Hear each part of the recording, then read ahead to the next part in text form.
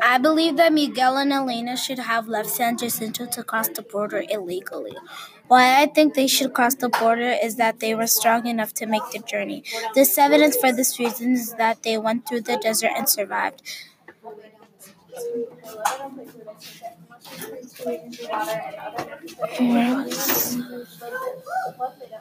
This shows that Miguel and Elena are brave and strong.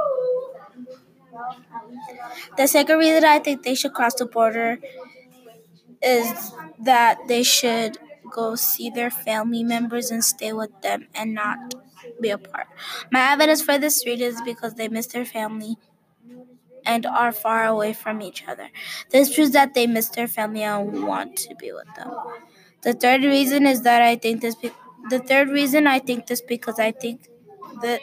The third reason I think this because if they go to the U.S., they can work and they can earn money for their family so they can live.